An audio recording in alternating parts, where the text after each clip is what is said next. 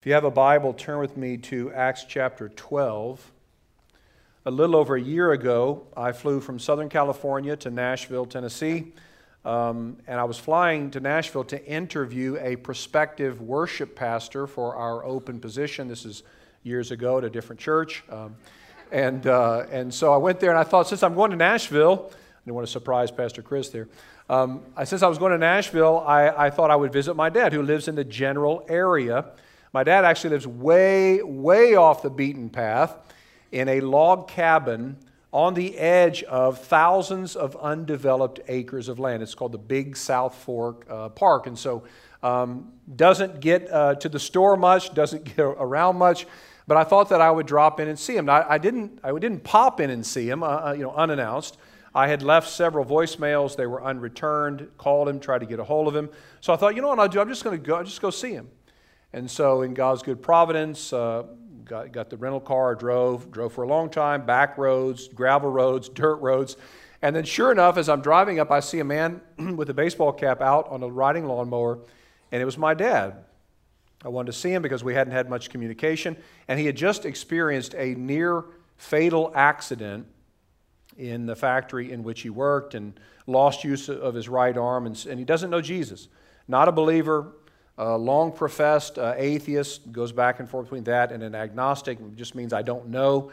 And so I wanted to share the gospel with him. So I did. We sat down, we talked for 2 hours about Christ, and he peppered me with questions, some that I answered well and some I'm sure I answered poorly.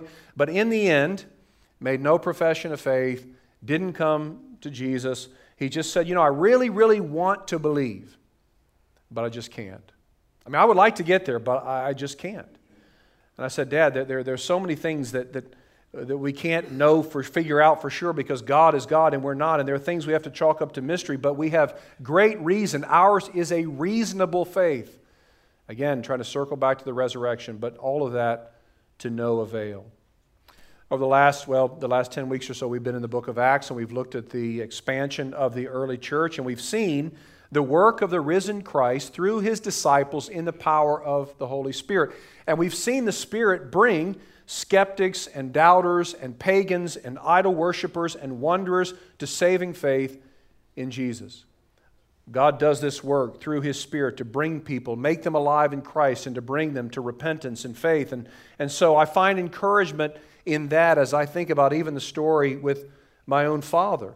One of the things that we've seen repeatedly through this book is how the Holy Spirit pierces through the stubborn resistance of those who want nothing to do with Him. In fact, even those who are opposing Him, and He does the miraculous work, enabling sometimes individuals, sometimes entire families to believe, and on some occasions, hundreds and even thousands of people to believe in Christ in a moment. And whenever that happens, it is a work of the Holy Spirit.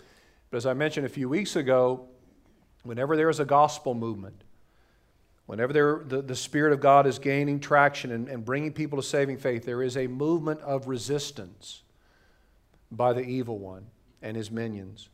The devil is a real person, not some clown bouncing around in a red cape with a pitchfork, but a real spiritual being of devastating evil.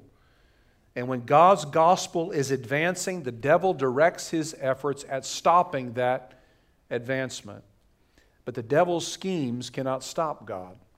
The devil's schemes cannot even slow God down, because even the devil is a created being, and God is the creator, whom Psalm 115 says is in the heavens, and He does whatever He pleases. And this morning we're going to see an incredible act of God in the early church. Now, you may, if you're here every week, you may wonder why we skipped over Acts chapter 11. Acts 11 is basically a recap of chapter 10 as Peter summarizes for the early church what happened. And initially, some people will criticize him, and others then will come along and listen to him. But by the time he's done telling the story, they celebrate God's work together, and they're called for the first time, they're called Christians. Now let's look at Acts chapter 12 together.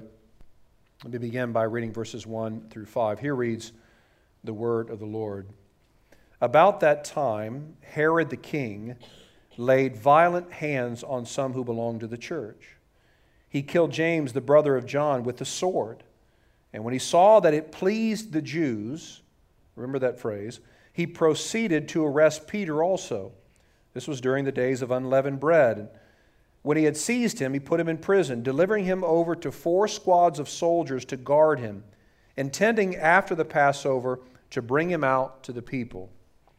So Peter was kept in prison, but earnest prayer for him was made to God by the church. So there are 3 pretty significant transitions, shifts that we see in Acts chapter 12.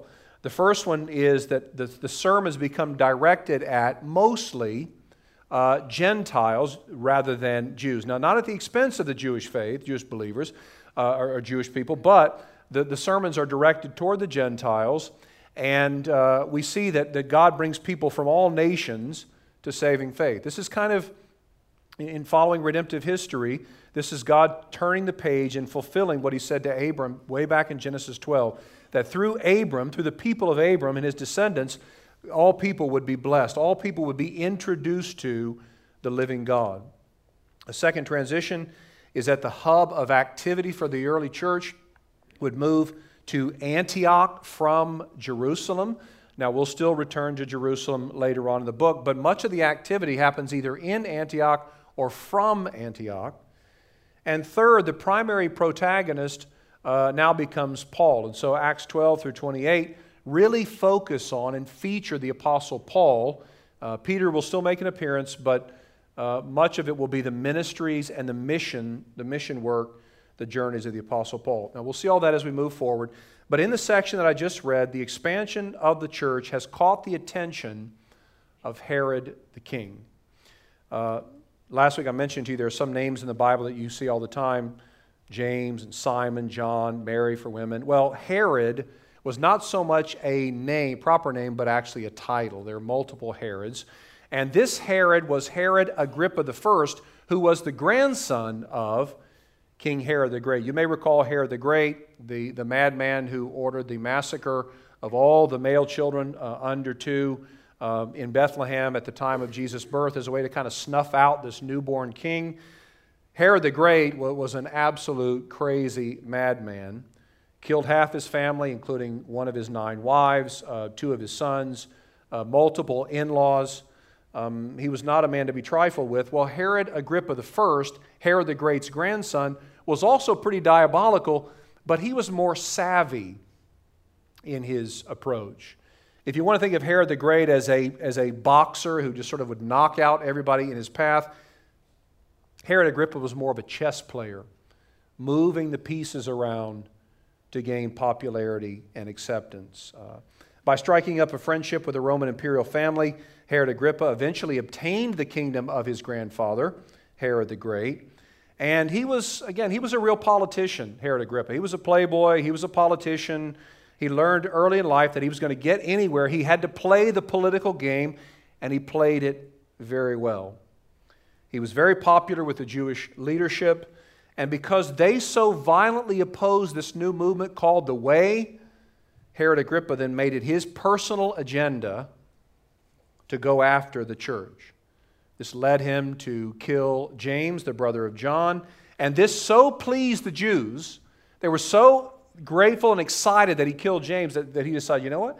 I'm going to take in their chief apostle, Peter, and I'm going to kill him as well. You ever seen the 1988 movie, I think it was 88, called The Naked Gun? Leslie Nielsen plays Detective Frank Drebin. And there's this hilarious scene toward the end of the movie where they're on the search for this killer at a Major League Baseball stadium. I think it's like the Angels and the Mariners, as I recall. And they believe the killer is in the audience somewhere. And so Detective Frank Drebin, he ties up the umpire and he becomes the umpire, puts on the full garb. Well, he's never been an umpire before, so he goes out behind the plate, the stadium's filled, and the guy throws the first pitch and he goes, and there's a long pause, and he goes, strike? And the place just goes crazy, right? So he says, oh, I got to do more of this. So everything's a strike. It doesn't matter where the ball's pitched. You guys are looking at me like you've never seen this movie before, but I watched the 3-minute YouTube clip of the umpire scene, and I was literally crying. So he starts moonwalking and dancing and spinning, and the crowd is just going crazy. Well, Herod Agrippa, when he kills James, this violent, gruesome murder, he gains even more popularity. So he says, I'm going to make people even happier with me. And he decides to take in Peter and to execute him. He surrounds Peter with 4 squads of soldiers. Verse 4, that's 4 squads of 4 soldiers, so 16, 4 of which would trade shifts every 3 hours in order to make sure that they remained alert. So sometimes we talk about the Apostle Paul and his ministry, and we say he was under house arrest. Not so with Peter. This was what you might consider maximum security prison. There was zero hope for Peter to escape, humanly speaking. But we're told in verse 5 that as Peter was kept in prison, earnest prayer for him was made to God by the church.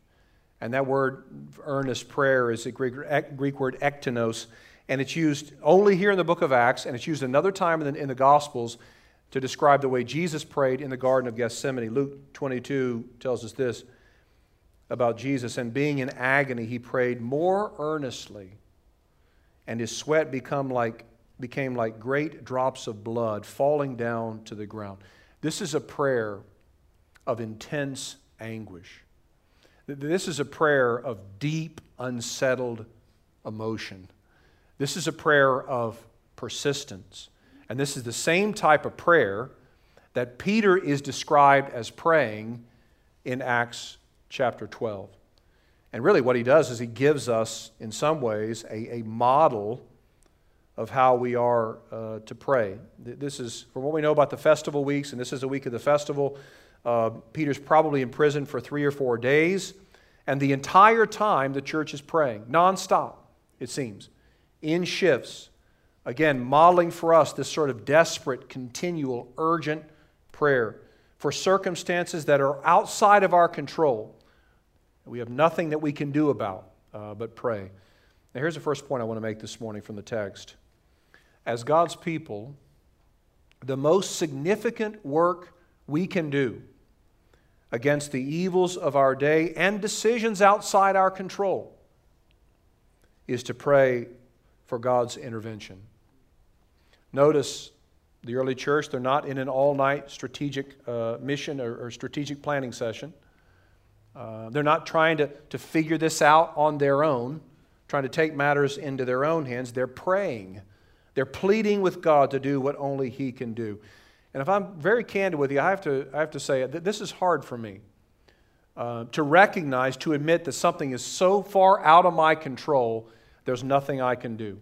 Because when a problem comes into my life, when one of my kids brings me a problem, or somebody in church brings a problem, what I want to do is I want to fix it. I want to solve the problem. I want to figure out what is the critical path to alleviate whatever this concern is. And it's easy to believe in this day of achievement that there's actually nothing we can't do if we just put our mind to it. After all, we've created self-driving cars, wireless wearable neck fans. I don't see anybody with one on today. Virtual reality, robot vacuums. We think we can do it all until we get a call like the one I got this week, where the guy on the other end said, "My daughter just told me she wants to end her life. She doesn't want to live anymore. She won't get out of bed. And her mom and I, we don't know what to do. We don't know how to fix this." Or like a call I got a couple of months ago from a young man who just said to me, as soon as I answered the phone, "We lost the baby. We lost the baby." With every strained relationship and every day we can't find happiness, and every time we go to the doctor and the doctor says, I'm trying, but I don't know what to do. Or we read about every premature death that we read about, or our adult child tells us she doesn't really believe the Bible, doesn't really buy into all this stuff. We're confronted day after day with problems we just can't solve. We are sin-cursed people living on a sin-cursed planet, which means that our world is not right. We're not right. We're born at odds with God, in desperate need of His salvation. Every single one of us, we've fallen infinitely short of God's standard of perfection. We're born under the curse of sin. Every aspect of our beings have been infected and affected by sin. It's what theologians call the noetic effect of sin. The way that we think, the way that we reason, the way that we believe, the way that we reckon, all of those things have been impacted by sin. We're born separated from the God who made us. We live in a world we can't control. We can't control the actions of our government. We can't control the actions of our children. We can't even control our own actions. And so what do? We pray. This is not me saying, by the way, that as Christians we don't voice our concerns over decisions we disagree with. I'm not saying that there's no place for Christians to write their congressman or congresswoman, dispute or debate public policy. I'm not even saying that we should never protest. But what I am saying is the greatest thing we can do is to pray, because God can and does do miracles. He brings about revival. We can't do anything to soften a hard heart, but the Proverbs tell us that the king's heart is in the hand of the Lord, the highest ranking person in the land. His heart is in the hand of God, who directs it like a watercourse. God is sovereign over all of it, and God makes things happen through the prayers of His people. As the great 19th century Baptist preacher A.C. Dixon once wrote, when we depend on organizations, we get what organizations can do. When we depend on education, we get what education can do. When we depend on man, we get what man can do. But when we depend on prayer, we get what God can do. And often, God surprises us. Look at verse 6. Now, when Herod was about to bring him out, that means he's about to bring out Peter to be executed, basically. On that very night, Peter was sleeping between two soldiers, bound with two chains, and sentries before the door. Sentries before the door were guarding the prison. So Herod had no doubt heard how Peter had already escaped from one prison experience, and so he's going to make doubly sure this doesn't happen again. So he's literally chained to two soldiers. Now here, to me, I don't know, this may be the most amazing thing of all. We're going to read about a miracle in just a moment. The most amazing thing is he's asleep. He's sleeping. You have anybody in your life and your family, they just can sleep through anything? I mean, aren't they annoying? I mean, that just drives me crazy. Like, I can't, I'm up many times a night. I can't sleep. I'm always thinking. My mind's constantly racing. Here Peter he's chained to two soldiers, trained to kill, and he's just conked out. He's asleep. It's pretty amazing, really. The next day, he's going to be dragged out in front of a bloodthirsty mob where he will likely be executed, and still, he's out cold. But his sleep will be interrupted. Look at verses 7 through 11. And behold, an angel of the Lord stood next to him, and a light shone in the cell. He struck Peter on the side and woke him, saying, "Get up quickly." And the chains fell off his hands. And the angel said to him, "Dress yourself and put on your sandals." And he did so. And he said to him, "Wrap your cloak around you and follow me." And he went out and followed him. He did not know that what was being done by the angel was real, but thought he was seeing a vision. When they had passed the first and second guard, they came to the iron gate leading into the city. It opened for them of its own accord. And they went out and went along one street, and immediately the angel left him. When Peter came to himself, he said, "Now I am sure that the Lord had sent His angel and rescued me from the hand of Herod and from all that the Jewish people were expecting." So despite all of Herod's planning and all the security measures that he put in place, an angel of God appears to Peter, and the text tells us that the angel struck Peter and woke him. Now, when we read the angel struck, don't think gentle tap. This is the same word that's used elsewhere and translated smite. So the angel practically smote him, right? This is a shaking, this is a violent action. So the angel comes along and wakes Peter up. And I don't know if you've ever had one of those situations where you're sleeping and one of your kids comes to you, your little cousin comes in the middle of the night and they poke you and it doesn't wake you up, so they like shake you or slap you or something. I mean, it's a terrifying thing. You know, you look up, you're scared to death. It's very disorienting. Well, such is the case with Peter here. He thinks the whole thing is a vision. He doesn't believe this is actually really taking place. But the angel instructs him to get up, get dressed, and follow him, which Peter does. And then everything just automatically opens up for him. The chains, the prison cell, the iron gate, it's all clear sailing for Peter, who has again escaped death. And then Peter realizes, verse 11, this actually is a miracle of God. This is a real thing. This is not a dream. And what does Peter do? He goes to the place, this is so great, I think, where he knows the church is gathered and praying for him. Look at verse 12. When Peter realized this, that is to say, this is a real thing happening, he went to the house of Mary, the mother of John, whose other name was Mark, where many were gathered together and were praying. So they're still praying. Remember, this happens in the middle of the night, probably in the early morning. It's probably like 1 or 2 in the morning, and the church is still there praying together. Many are gathered together, they're praying. They're pleading with God. Now this leads to one of the more humorous scenes in the Bible, verses 13 and following. And when he knocked, Peter knocked at the door of the gateway. A servant girl named Rhoda came to answer. Recognizing Peter's voice, in her joy, she did not open the gate, but ran in and reported that Peter was standing at the gate. They said to her, "You're out of your mind." But she kept insisting it was so, and they kept saying, "It is his angel." But Peter continued knocking, and when they opened, they saw him, and they were amazed. But motioning to them with his hand to be silent, he described to them how the Lord had brought him out of the prison. And he said, "Tell these things to James and to the brothers." Then he departed and went to another place. Now when day came, there was no little disturbance among the soldiers over what had become of Peter. That just means there was a great disturbance. And after Herod searched for him and did not find him, he examined the sentries in order that they should be put to death. Then he went down from Judea to Caesarea and spent time there. So Peter's on the run. He's escaped prison under maximum security, and he knows that he is a sought-after man who will soon be killed if he's apprehended. He goes to the place where the church is meeting. He knocks on the door, and here comes Rhoda. Rhoda comes up. She hears it's Peter. She recognizes the voice, but she doesn't open the door. And so she goes back and tells everybody. Peter is there thinking, "Are you serious right now? Like, I've got people who are trying to kill me. Let's celebrate when I get inside in safety." But no, she goes, she tells everybody, and how do they respond? They say, "You're out of your mind."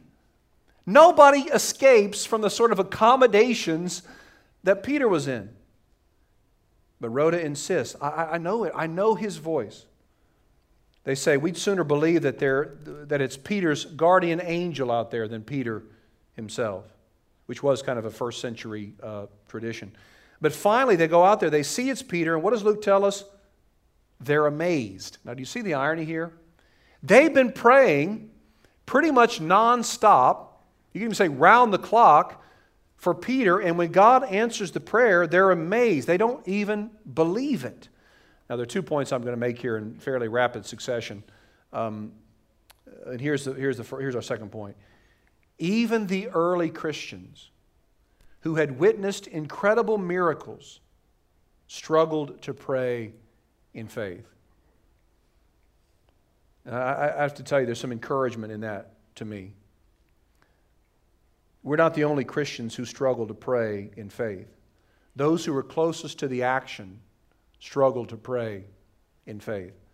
When I read about some of the great men and women in Christian history and in the Scriptures and their devotion to prayer, it sometimes is frankly discouraging to me. When I read William Wilberforce, who became a Christian in 1785 and immediately went to work on fighting for the end of slavery in England, praying for hours at a time, 5-6 hours at a time, that's discouraging. I can't do that. I don't have that sort of attention span. I can't focus that long. Although I did recently read an article that said, don't despise the distractions and rabbit trails that you have when you're praying. God wants to hear what's most pressing on your heart and mind. So that was encouraging to me. But when I read about the reformer Martin Luther praying for 4 hours at a time, or I read about the Puritan Thomas Boston, who would set aside an entire day, Monday, along with his other prayer life, he'd pray from sun up to sundown on Monday. I just think, I can't do that. I cannot stay focused that long. And so that can be discouraging. But then we see in the Scriptures over and over how God's ordinary people, the people God uses, struggling to pray in faith. And the beautiful news is, even despite our weak faith and our short attention spans, God answers prayers. And that's because the answers to our prayers are not based on our faithfulness or our strength, as some of the teachers of the health and wealth gospel would have us believe. The answers to our prayers are rooted in the love that God has for His children. God doesn't answer our prayers because we're so great and we pray so long. He answers our prayers because He is so loving and kind and merciful. Our prayers are answered based on a relationship that is ours in Jesus Christ. I mentioned a few moments ago that we are sinners on a sin-cursed planet. Well, God sent His Son to buy us back to Himself. Peter says in one of his own letters, God sent His Son to bring us to Himself. When Jesus died on the cross, He took the punishment of God on Himself for those who believe. He died for all of our sins, even our prayerlessness. Jesus prayed perfectly so that His prayer record could be ours by trusting in Him for salvation. Through faith, we are made right with God. Through faith, by believing in Jesus, we have complete access to God. We belong to Him, and He delights in hearing from us, and He delights in answering our prayers. And that brings us to our third point this morning, which is this. God answers the prayers of His children, often in ways we never imagined or dreamed possible. He answers the prayers of His children in ways we sometimes don't even dream about. The New Testament scholar I. Howard Marshall makes a good point. He says that this church that was gathered there that Peter came to, they probably weren't praying for Peter's release. They were probably praying that God would strengthen Peter, that he would deepen his faith. They may have been praying that Peter would receive a lesser sentence, but they probably weren't praying for his release. Otherwise, they wouldn't have been so astounded and in such disbelief when Peter showed up to them. But God actually had something better in mind than they even were praying for. What God had in mind was to free Peter and to continue to use him on mission for the kingdom. This was beyond what the church had probably even considered as a possible outcome. This is what God does, doesn't He? He answers our prayers in ways we never expected, and in ways that are far better than we even thought possible. We ask for financial help because things are rough and not going well, and God sometimes gives us the exact amount that we need. As one person shared with me this week by text, had a situation with financial crunch, a difficulty, and God provided the exact number that he and his family needed. And that way, he sees that God loves him and cares for him, but he continues to trust on God in the future. Sometimes we pray for some of the relationships. We just want to be able to get along with people. Just help me get along with this person. And God surprises us, and He brings to, in a miraculous way, not just the restoral of a relationship, but you find a deepening friendship and an intimacy and a mutual love and respect that you didn't even think was possible. Sometimes we pray for a particular job and we think, this has got to be the job that I get. This has to be what God does. And we don't get that job.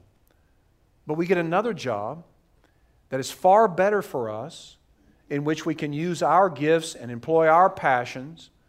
We pray for things, but we don't realize that God actually knows what we want and what we need better than we do. And sometimes we think, no, this has to be the specific answer. And yet God has something even far better. I told you about my dad. I've shared multiple times about my stepdad.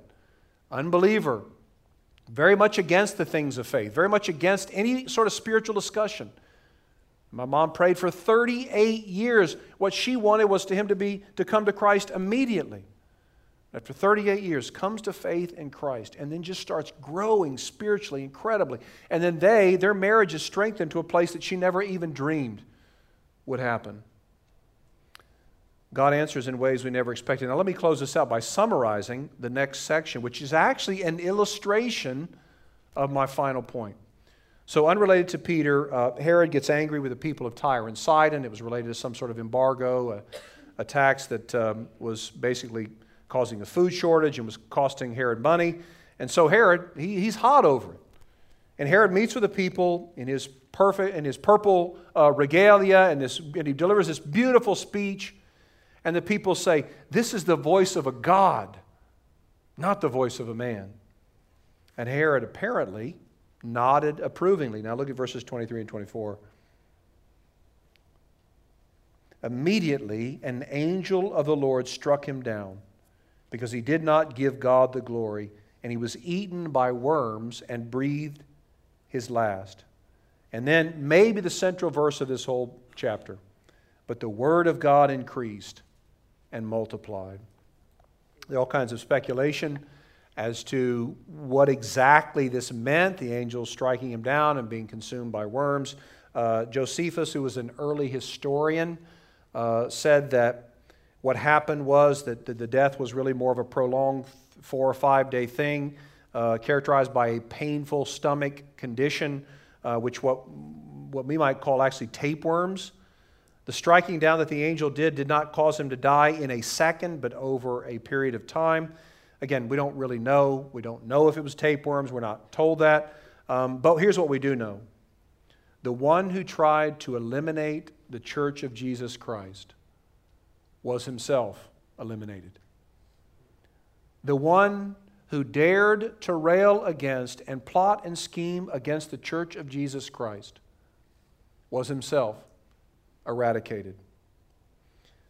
Now, do we think for a second that those early believers were praying that Herod would be eaten by worms? I don't think so. Do we even think they were praying that Herod would die? I doubt it. But God had something so much better in mind, so much more glorious, so much more powerful than they had ever dreamed. Verse 24 tells us, in all this, the word of God increased and multiplied. And what that means is no matter who's against us, no matter who schemes against the living God, no matter who's in government office, no matter who's mocking the Christian faith, the Word of God will continue to increase and multiply. And there is no one nor any group of people who can slow down the divine-oriented progress of the kingdom of God. There's nobody who can stop what God decides He will do. And here's where, again, circling back to my opening illustration, this is where we find great comfort, I think, as praying believers.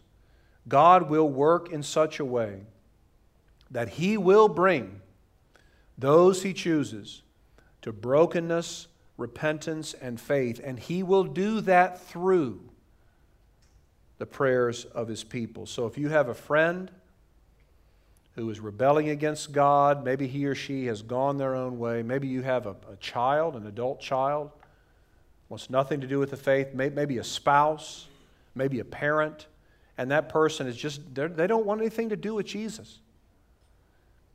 They have no chance against God as His Spirit works through our prayers. Now, I'm not guaranteeing that God's going to save everyone, of course not. But God will bring the most unexpected people to Himself and repentance and faith, and His work of salvation, as we're going to see through the rest of this book, it cannot be stopped. For those who attempt to steal God's glory, which is all those who reject Jesus as King, their fate will be as painful and spectacular as the death of Herod.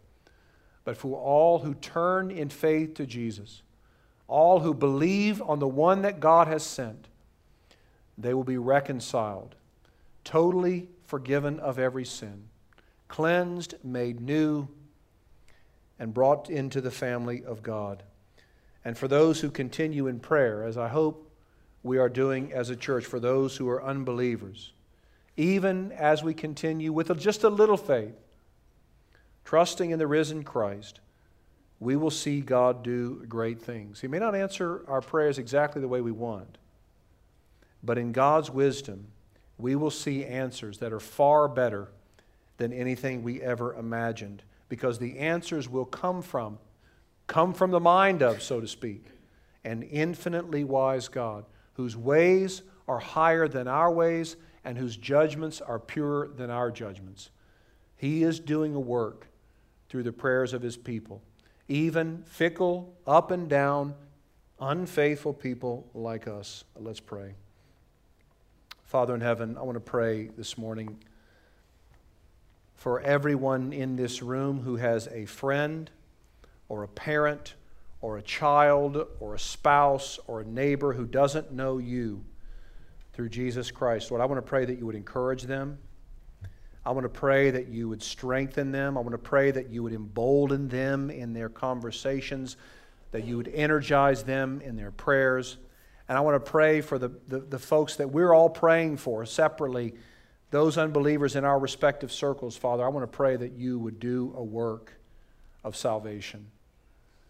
I want to pray that You would bring about repentance and faith for the hard-hearted, for the skeptic, for the cynic, for the wanderer, for the rebel, for the idol worshiper, for the devotee of another religion. Whatever their situation is, Father, I want to pray that You would bring them to saving faith. And as we go down, and we have great sorrow as we see the people we love who do not come to You, and we experience sorrow in our own lives as we walk on this uneven planet. And Father, I pray that You would strengthen us with a reminder of Your faithfulness on this path of sorrow. Strengthen us in faith in You. Increase our joy in You. Enable us to persevere with great patience. We ask in Christ's name. Amen.